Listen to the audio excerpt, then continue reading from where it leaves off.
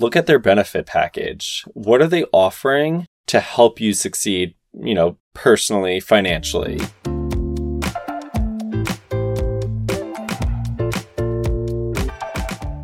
Welcome to the Veterinary Financial Podcast, where we discuss financial freedom and whole life success.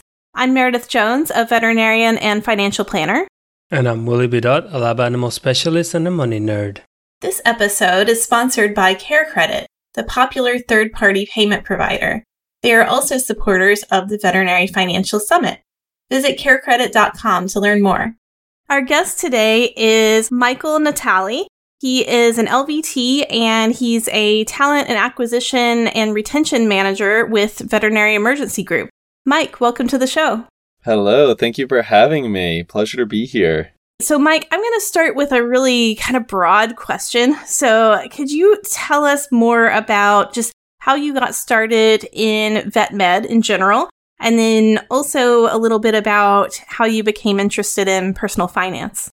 Yeah, so I started all the way back when I was in high school. I worked in an animal hospital as a kennel assistant. And then shortly after high school, I did go off to college to become a vet tech. And during my time in college, it was interesting because they had us take this one course that basically helped set us up financially, professionally in the future. And in that one course, one of the tasks were to basically give yourself a budget on a realistic salary, which we were able to determine on our own, and our professor would review it. I knew from people already saying this, but you're not going to veterinary medicine for the money. It's not there. You'll probably be struggling your whole life, right? Lots of people hear that. So fast forward, I did my research. I asked some previous coworkers, what should I really be using as a salary? And I got a fairly reasonable number. And my professor at the time laughed in my face and said, you'll never make that ever in your life. Moving forward, that point on, I was determined to make that, if not more. Because I do believe that, utilizing all your resources, you can survive in this field on a vet tech salary. And you just really have to understand, the benefits and the perks and what else is out there in the industry. So shortly after, I also did attend business school, where I did take a variety of classes in finance, stuff like that. All right. Awesome. Awesome. So that said, what would you say to a support staff member who may feel like they can't save for retirement? Yeah, so I actually hear that a lot from current coworkers. And I think the biggest thing is knowing what your company is providing as far as retirement. A lot of companies nowadays do offer some sort of retirement, typically a 401k or 403b or something similar. And those companies do match. So really trying to maybe put aside, or build into your budget that a lot of money, where then your company is providing additional money to help save for the future. Mm-hmm. Awesome. Just out of curiosity, is there a percentage that you tell for anybody that's starting off? Yeah, so I do always recommend people looking or keeping an eye out for a minimum of 3%. I do know companies that are going up to 5%, 7%, but, minimum at least 3%. And then I also do recommend, IRAs, Roth IRAs are really good as well. Mm-hmm. So that's a good point. Yeah. Yeah, and that's something that's come up on the podcast a few times of at least contribute up to the match, because otherwise you're leaving money on the table that the company would be willing and perfectly happy to pay you. So yeah, I always say it's free money if they're matching. So give the minimum and they'll match the rest. Yeah, and I mean, we did have Kelly Cronin, who is also a vet tech, on the podcast recently, and she pointed out something that I thought was really helpful, where she was talking about that for vet technicians, in a way, because of how the tax brackets fall, contributing to retirement isn't necessarily as big of a hit. Of course, it depends on spouses and things like that, but isn't necessarily as big of a hit to your final paycheck once that money is taken out. Yeah, great point. Great point. All right. And then what about buying a house? Because that's another thing that comes up and kind of a misconception out there. Because I've seen vet techs buy houses. And so I think there is a misconception out there that a vet tech can't buy a house. And so how would you speak to that? Yeah, so I've definitely heard that. I've definitely also been asked, how do you do it? I was very fortunate enough. I did buy a house on my own, as a vet tech as well. And don't get me wrong, where I am, Long Island, super, super expensive, the housing market, especially right now with the interest rates and everything. But what I always recommend and what I encourage right out of school is really investing your money or saving a certain percentage of your money into a high yield savings or something like that. And what I actually had done prior to purchasing a house is I work certain shifts in order to make the most amount of money in that short period of time. Meaning I did work night shifts, so I did get my hourly rate plus night differential. On top of that, I did sometimes try to pick up a lot of holiday shifts because I got my regular shift, my night shift, and then my holiday shift pay. So I was kind of double dipping in a couple of places there to make the most amount in that short amount of time period. And then in result with that extra money, I just reinvested it into the market to gain more with the interest. Yeah, that's really smart. And that's one of the things that I see people in every position, so including veterinarians as well, where it's like maybe they'll be making extra money, but they're not necessarily setting it aside and earmarking it for any specific purpose, Yeah, some other things that I also do recommend or have done myself is if you are picking up that shift and you can kind of sacrifice that extra shift money, pretend like you never saw it. Put it right into a savings account, maybe call it like your house fund or something, and just hide it away until it's time to purchase that house.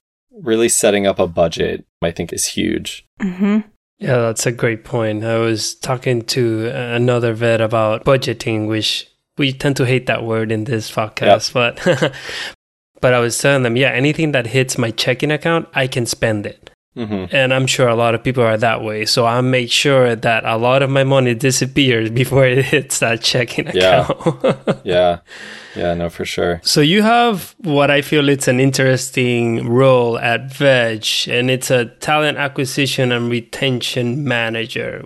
What is your role? Yeah, so I interview and speak with a lot of technicians and assistants, occasionally doctors as well. And I try to find the best talent, essentially, for the company, making sure that they're the right fit for us and that they have the skill set that's needed in order to work in an emergency setting. Within that role, also, I do work with our nursing department, and our benefits department to really see, what do our nurses need in order to survive, right? How do we keep them in this industry? And what else is out there that other companies are offering that maybe we're not being as competitive with? So what are some interesting ideas to retain the staff? Yeah, so great ideas to retain staff, not only to retain, but for the individual to really take advantage of, we should say, is look at their benefit package. What are they offering to help you succeed, personally, financially? Do they offer that 401k with the match? Do they pay for your CE, right? Are those vet techs, putting that money of their own up front, or is the company willing to pay for it? If so, pretend like you never saw that money and put it in a savings account. Some companies will pay for your licensing fees. Some will even offer you equity in the company, which is huge. Equity, especially if it's gifted, it's free money again.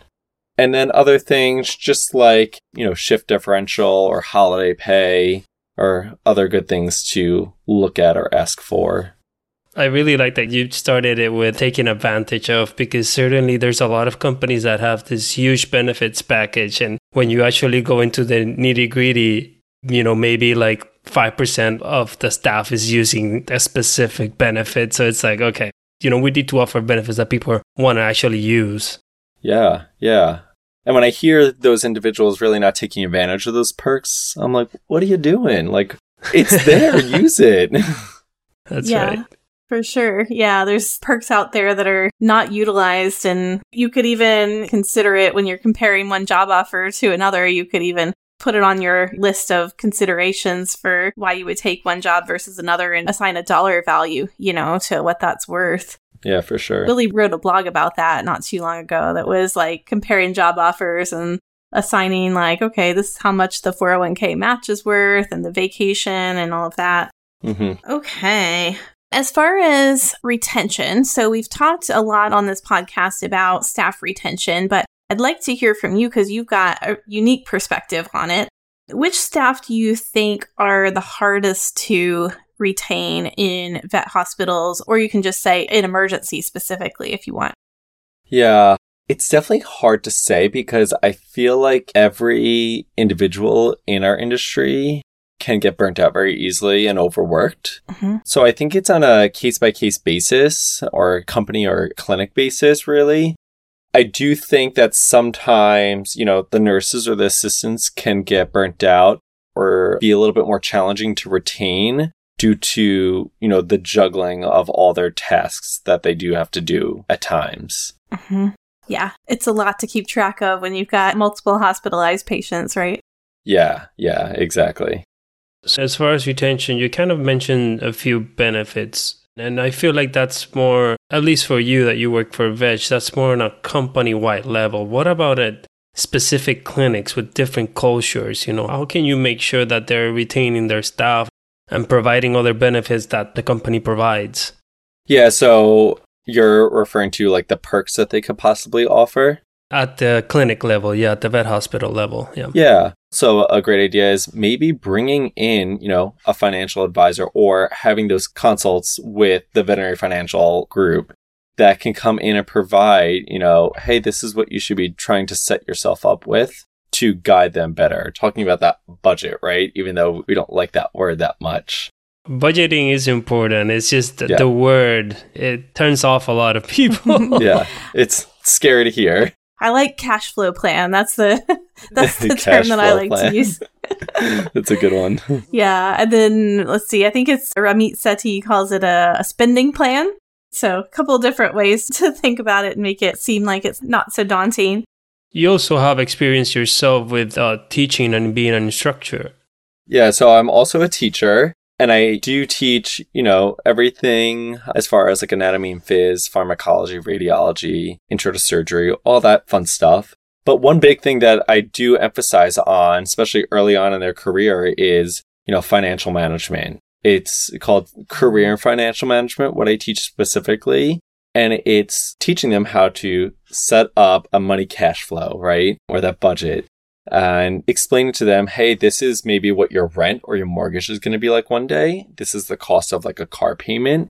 How are you going to distribute your money so that you can make these payments, but also save for the future or for a rainy day? Yeah. Yeah, and that sounds so basic, but it doesn't happen. I went through undergrad, went through vet school, and nobody told me sit down and, what salary do you expect in the future? And realistically, this is what rent is. This is what a car payment is. And figure out if you can actually live out of that salary. What can you do to better improve your life? Yeah. Yeah, I mean, it's great to see more young people get exposed to these subjects, earlier in life and see it be incorporated into high school curriculums. And I'm even seeing vet med be incorporated into high school curriculums a lot more than I used to, which is pretty exciting too. Yeah. It's great for future recruiting, right? So. Yeah, for sure. Yeah. And so let's see. So as far as your two main roles, what gets you most excited on the veg side and then also on the teaching side? Yeah. So I'm very passionate about teaching. I like seeing that spark in my students' like eyes and excitement. But I'm really excited about the pathway that the industry is going in general, but also specifically for nurses, coming from someone who is more related to that area. But I feel that the respect is increasing in that area. And it's also being shown that, speaking about money, the salaries are going up, the benefits are getting better for us. One company starts one thing and it's going to become a trend, and then someone else is going to have to be more competitive, right? We're benefiting from that overall. So I'm curious to see what the next 5 or 10 years looks like as far as retention and benefits goes. Mm-hmm. Yeah, it'll be really cool to see that. And I'd love to see more studies out there, especially about the nursing staff and seeing how is it affecting retention, just having these better benefit packages out there. And then also in emergency specifically, because there's there's more turnover than average. Yeah, no, emergency definitely has turnover more than, primary care. the longer shifts, the nights, the holidays. It does get, exhausting. Mm-hmm. So, again, you interact with students, other veterinary professionals. What's the best financial tip that you have for support staff? Yeah. 1, be happy with what you do, right? You're going to love what you do. 2, know, what's out there. Really do your market research. Don't accept the first job offer that is given to you. Search up the company. Look at those benefits. Look at that growth potential within that company. Mm-hmm. Yeah, that's a good you're one. You're speaking my language. Yeah. Yeah, because I feel like people feel pretty uncomfortable, looking for what's out there. But if you don't know, what is your expectation really? Oh, this is what my current employer is offering me, so this is the best. No, there's definitely different aspects. And maybe you go elsewhere and find I actually work in a pretty nice place. So yeah, I appreciate that. Yeah. Mike, are you seeing a little bit more out there compared to what there used to be as far as techs and nurses being able to do relief and kind of almost try out what it's like working at different places before they hop from one job to another? Yeah, so I think it's case dependent. New York, it's really challenging to do relief in that sense, just because some of the laws. But there are relief companies out there. New York, we just don't have one. Me personally, I have done relief shifts. I was on a 1099 though, which I'm not the biggest fan of 1099s. That's a whole nother topic. So there are, opportunities. You just have to find companies that offer relief. Okay. Yeah. Willie, go ahead. Go ahead about the 1099s. Yeah. You are not speaking my language on that one. I like 1099s. Going back to budgeting, it makes you think a lot more about your money and how you earn it and how to spend it. So I do like 1099 jobs because it does offer that, and you can, provide your own benefits with a 1099. Yeah. So just to piggyback on that, the reason why is my fear is that those don't understand 1099s won't budget the right way, right? Yeah. They just think it's all their money and they forget about taxes. And that is a thing we've seen before where somebody said, I did some vaccine shifts and now I own the IRS $5,000. Like, what's happening? And it's like, yeah, you definitely did not know what was happening when they were paying you in a 1099. That's true. Yeah, exactly. Yeah, I think a lot of people have fallen into that before. All right. And so as far as you talked a little bit about how you became more educated on finances. And so what are some resources that you would suggest out there for, like, if you had a support staff member come to you and say, hey, Mike, you know more than I do about money. Where can I find resources to learn more? Yeah, so 1, right here is a great resource. And 2, really seeking those people out that are the professionals. Maybe there is an advisor within a bank or a retirement agency that handles 401ks, 403bs, IRAs that can also best guide you. Mm-hmm. All right. Any books or podcasts that you would recommend? Yeah. Honestly, I do listen to the Veterinary Financial Podcast. Yay. So that's probably the biggest one that I will have to promote. Awesome. Appreciate that. Yeah. So what's the best way for our colleagues to get in touch with you?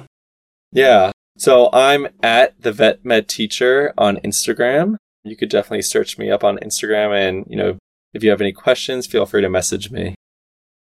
All right. Cool. Yeah, I've seen your Instagram. Yeah, it's pretty cool. Okay. And then, Mike, that brings us to our last question. What is your best advice for our listeners? Talk to everyone, ask questions, don't be shy.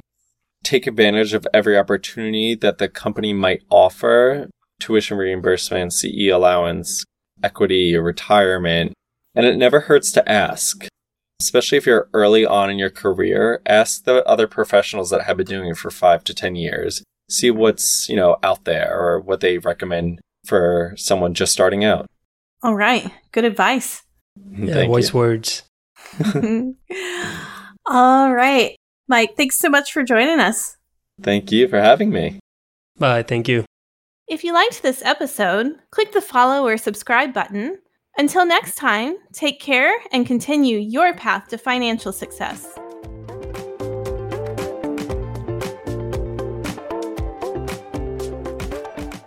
The information provided in this podcast is for informational purposes only. It should not be considered legal or financial advice. Consult with a legal or financial professional before making any investment decisions.